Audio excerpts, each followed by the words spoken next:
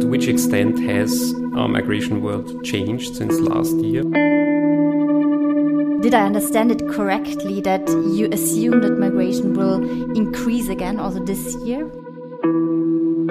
The situation in Syria has worsened.